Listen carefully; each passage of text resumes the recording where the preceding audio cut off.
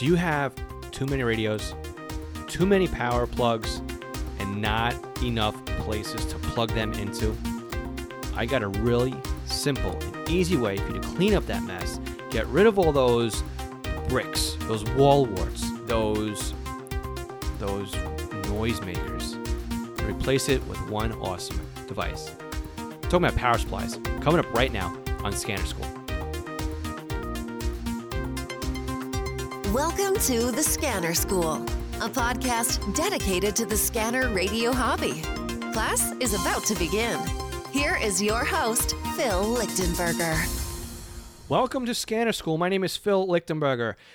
This podcast is here to teach you everything that you need to know about the scanner radio hobby.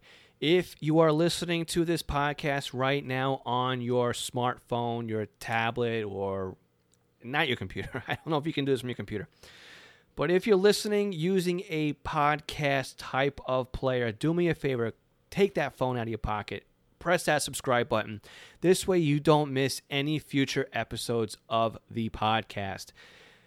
This is a great way to learn all about the scanner radio hobby. Now, for those of you that like listening to the podcast on your computer via our website, you can go to scannerschool.com/subscribe and see if maybe there's a way that you can listen to this that's a little bit more convenient. We are on iHeartRadio. We are on Spotify. Again, Google Music, iTunes, and all the other common ways out there. But you can listen to us using your in-home devices. So if you're a fan of the Amazon Alexa, the Google Home, maybe even the Apple device, I'm not sure if it will work on there. But if you enable the iHeartRadio skill or the Spotify skill and you say magic keywords, play the Scanner School podcast on iHeartRadio, boom, the latest version of the podcast will play on your in-home device. If you don't want to do that and you still want to listen to it on your computer, just click on our email subscribe list. That's a great way of knowing when the podcast comes out so you don't miss a single episode. And before we talk about this week's topic of power supplies, I want to remind you that this podcast is sponsored by East Coast Pagers. And East Coast Pagers is one of my online.com business websites. EastCoastPagers.com is a Unication, Apollo, and Swiss phone dealer serving the North American market. Contact EastCoastPagers.com for your specialized personal quote. Now, we sell to individuals, hobbyists, and also to agencies as well, to full departments. And we will make a custom quote for your needs. This custom quote might surprise you, and all you have to do is ask us. So what you see online may not be what you get. Contact EastCoastPagers.com for your custom quote on a Unication G4, G5, G1, or a Swiss phone, S-Quad Voice, or S-Quad 360 right now. Or if you're in the Apollo world, contact us for your Apollo needs as well. EastCoastPagers.com, EastCoastPagers.com. So now before we get into the meat and potatoes of today's podcast, I want to just put this out there for you guys. I get a lot of questions coming in via email, and I'm not always able to answer them as fast as I want. I'm kind of embarrassed by it that I just can't keep up. A lot of questions do come in.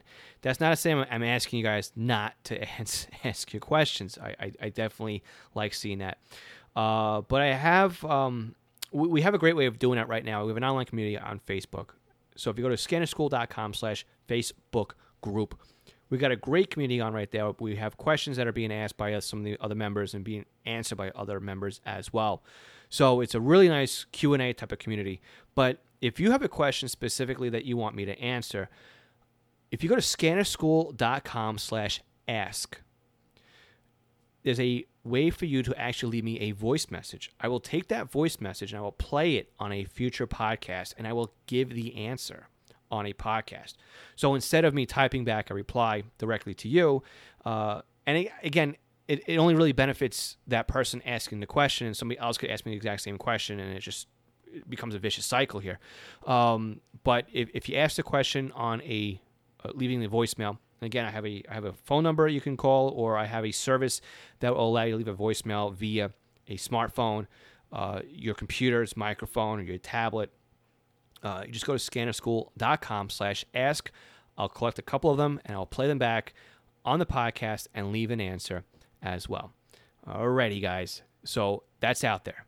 If you have a question you want answered, scannerschool.com/ask. This week, we are talking about power supplies. Love power supplies. I really recommend them, especially if you're going to get into having a couple of scanner radios set up. And, we've talked about ways of hooking up multiple scanners to a single antenna using multi-couplers. Now, if you want to go back and listen to the multi-coupler session, you can go to scannerschool.com/session33, where we talk about how you use a multi-coupler to split the antenna to multiple radios. And one of the problems you get to is you start plugging in all these little power bricks, right? These little transformers in the wall to convert your residential AC voltage, whatever is coming in your neck of the woods. In the States here, it's, I believe, 110, 120 volts, 240 on other parts of the world. And you got to convert it down to DC, to 12 volts, so the scanner can use it. And if you start stringing these together, right, they take up a lot of real estate. They get to be a lot of wires, and it just becomes spaghetti. I like using power supplies, standalone 12-volt power supply, and plugging all my scanners into my power supply. I can turn the power supply off, it shuts down all my scanners. Turn it back on, all the scanners turn back on. In addition to my scanners, I have my multi-coupler plugged in. When I was using preamp, I had a preamp on that power supply. My computer speakers are on that power supply. I have a couple of meters. We have backlights. They're on the power supply as well. So it's a great way of, you can even do you can wire in LED light strips onto your power supply as well, so that you have lights in your scanner setup area. And at the end of the day, when you walk away from the desk, you just turn off the switch and everything shuts off. You're not turning off a bank of radios. You're not reaching behind a desk to turn off, your long outlet strip. It makes things really easy when you have a single power source feeding everything. So that's kind of why a selling point right there as to why to use a power supply. So again, you don't have bulky, real estate being tied up with all the wall warts. You don't have a spaghetti soup going on back there. You have one centralized device. Now again, they could weigh a little bit depending how much amperage they can deliver. But you can buy smaller ones. I keep mine on the floor, just keep it out of the way, under the desk. But again, you can keep it on the shelf if you wanted to. So what do you want to look at when you're buying a power supply? Well, first of all, you want to look at the input voltage. You want it to match your country's electrical system, right? So 120 volts AC here in the U.S. The output voltage, that's the magic number, right? You don't want something that's going to have too much voltage because you'll blow up the equipment that you're connecting to it. Too little voltage and the equipment may not turn on, right? Voltage is going to be delivered no matter what. It is the amount that's going to be delivered. 12 volts is going to deliver 12 volts. But if you plug in a 24 volt power supply and hook up your 12 volt device, you'll blow it up because you're delivering twice the amount of voltage to it. So the other thing you want to look out for too is power supplies can also come in variable output voltages as well. And you have a little knob on the front, and basically it changes the amount of voltage that's being delivered to the terminals. So we want something that's basically going to deliver 12 volts as a trade name. Typically 12 volts, 13.8 volts. The scanners will operate just fine on both voltages because you have to remember when your car is charging, right, even though it's got a 12 volt battery in it, the electrical system in your car is actually putting out 13.8 volts, more voltage than the battery requires so that it can charge the battery. What you also want to look out for too is the amperage that the power supply can deliver, which is the amount of current that can be drawn off of the supply at one time. So I read a really good example online, and instead of making my own example, because I really liked this example that I read, and I read it over, I believe, on StackExchange.com, the way that you can think about with the amperage or the current that can be delivered is, if Johnny is sitting down and he's got 10 apples in front of him, and if Johnny only wants 2 apples, he's only going to eat 2 apples. But if his buddy sits down next to him and he wants 5 apples, well, he's going to eat 5 apples. So at this point, 7 out of the 5 apples, or 7 out of the 10 apples are now gone, right? That power supply now is at 70% load. If somebody else sits down and they want to eat 3 apples, you're at 100% max draw or max load on that power supply. So you always want to make sure that the number of apples that you want to take out is basically less than or equal to what the power supply is rated for. So your scanners, basically, if you look at the brick that came with the scanner, it'll tell you on it that power supply can, or that wall wart can deliver an amp, 750 milliamps, 500 milliamps. All right, now again, a milliamp is 100 milliamps. No, I'm sorry, 1,000 milliamps is a full amp. So 500 milliamps is a half an amp. 750 milliamps is 0.75 or 3/4 of an amp. So let's look at it that way.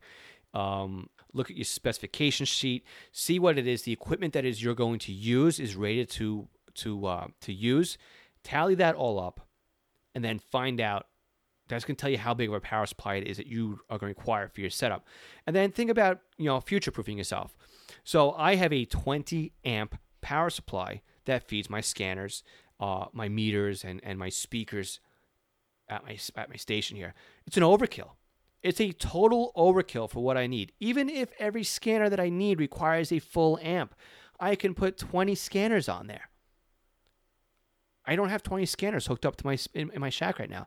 Yeah, okay, I own more than 20 scanners, but I'm not physically connecting them all up at the same time.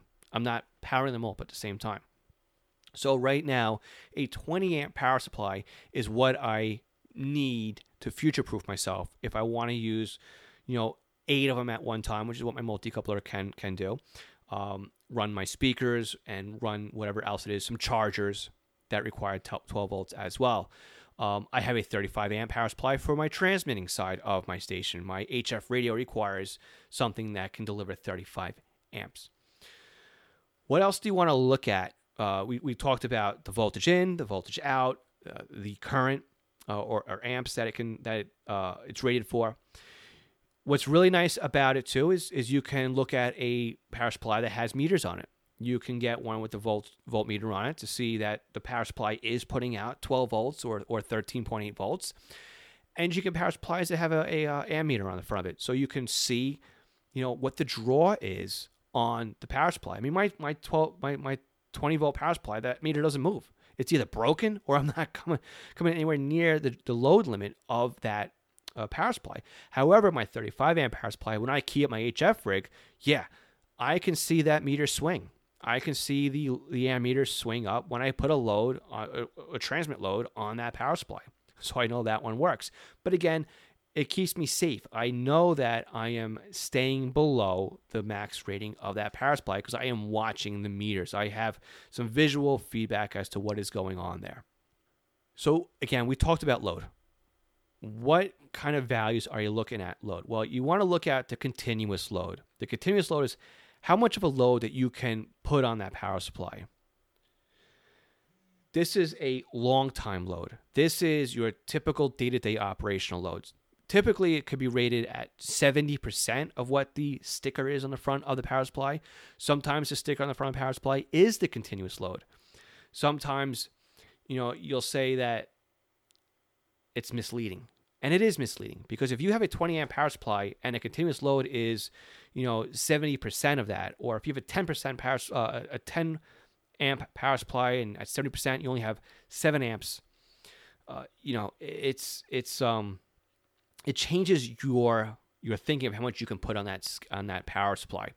And then of course you have the peak output or the surge output. Sometimes devices require a higher load when they first turn on. So that would be your peak output load. Maybe a 20 amp power supply has a peak output of 25 amps. So again, very important to look at the specifications of the power supply you're putting in. Make sure that what you want to plug into it falls under the continuous output rating of the power supply. Now, how are you going to connect all your stuff to your power supply? I mean, we talked about spaghetti, right? Every radio out there that you're going to be plugging into it does require a DC connection. So what you can do is, first of all, you want to look and see what the connectors are on the back of the power supply. Are they terminal lugs? Are they like banana plug type of things? Is it a cigarette lighter? Maybe it's Anderson power poles. Maybe it's a combination of all of these. Sometimes what you can do, and what I do, is I run my power supply over to a DC block. And from that DC block, I can either branch out to different shelves, or I can just home run all my scanners off of a DC block. Again, you can get terminal type of DC blocks that you screw the wires in, and they're fused. Again, use fuses. Please use fuses. Please use fuses. Or you can get something like Western Mountain Radio, makes a nice block that uses Anderson power poles and has vehicle type of fuses on there as well. So that helps you like have just one wire that goes from the power supply to wherever your scanners are to the DC block, and then your scanners just plug into the DC block, making things a little bit easier on the eye. You don't have spaghetti all over the place. What else do you want to look at when it comes to a power supply? Years ago, we had unregulated power supplies, which basically meant that the number of coils in a transformer dictated what the output power would be. So if you had a 10-to-1 transformer, if you had 120 volts coming into the transformer, you'd have 12 volts coming out. If the voltage drops to 110 volts, you'd have 10 volts coming out. If the voltage spiked to 150 volts for some reason, you'd have 15 volts coming out the power supply. Now, again, an unregulated power supply was basically a rectifier bridge and a capacitor in play to smooth out the ripple, of the AC line, would smooth it out into a constant DC voltage. Well, really, the rectifier would cut off half of the AC. So instead of having a sine wave, you would just have the top half of the sine wave. So the capacitor in there would just smooth that out. Fast forward to modern technology now, we have a regulated power supply. So the regulated power supply has internal circuitry to make sure that even with variations on the input voltage, the output voltage will remain a constant 12 volts or 13.8 volts. So let's talk about some of the manufacturers that are out there when it comes to power supplies. Me personally, I tend to gravitate toward Astron power supplies. I like the Astron power supplies. It's just what I use here. It's what my dad used, which is pretty much why I use them. There's other manufacturers out there. I have Pyramid power supplies. I have Radio Shack power supplies. Good luck finding one of those.